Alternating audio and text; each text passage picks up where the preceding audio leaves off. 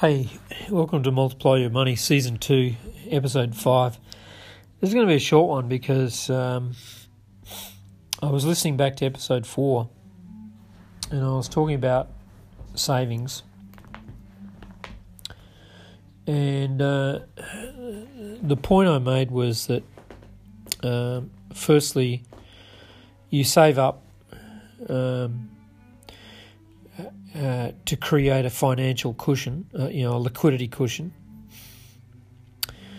and that usually is 3 to 6 months of overheads, right?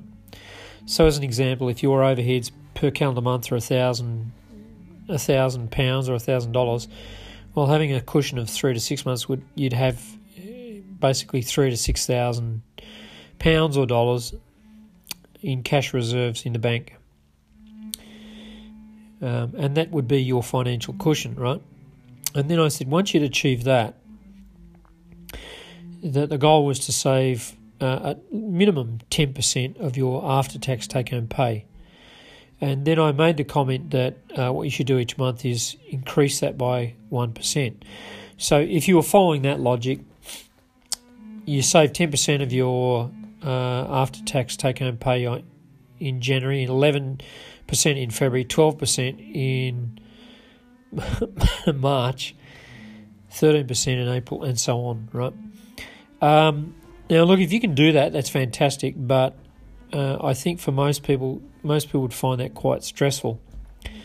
So let me amend that, and I've got to credit my friend Jason Greystone here because he also gives similar advice to his clients. And I was reviewing some of the advice that he gives clients, and look, fair call.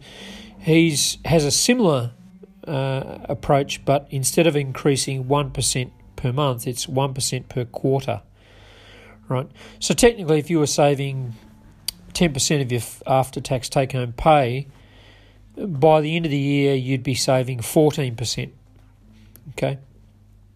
Which I think is a lot more achievable. So in the first 90 days, you're saving 10%. In the next quarter, you're saving 11%. In the next quarter, 12%. In the next quarter, 13%, etc., right? So, sorry if I gave you a heart attack, if I scared you. What? We're increasing at 1% a month. Look, if you can do that, fantastic. But saving 1%, adding a percent per quarter is clever. It's a good shout from Jason. And so if you haven't heard of Jason Greystone, search him out. He's available on things like Facebook and LinkedIn, but search for him. He does wealth education. He's a pretty clever guy. But that said, I still stick to the advice, which is you've got to be saving money, okay? Once you've got your financial cushion in place of 3 to 6 months worth of living expenses, then you are starting to save on a regular basis.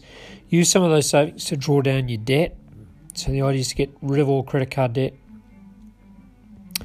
which is a smart move.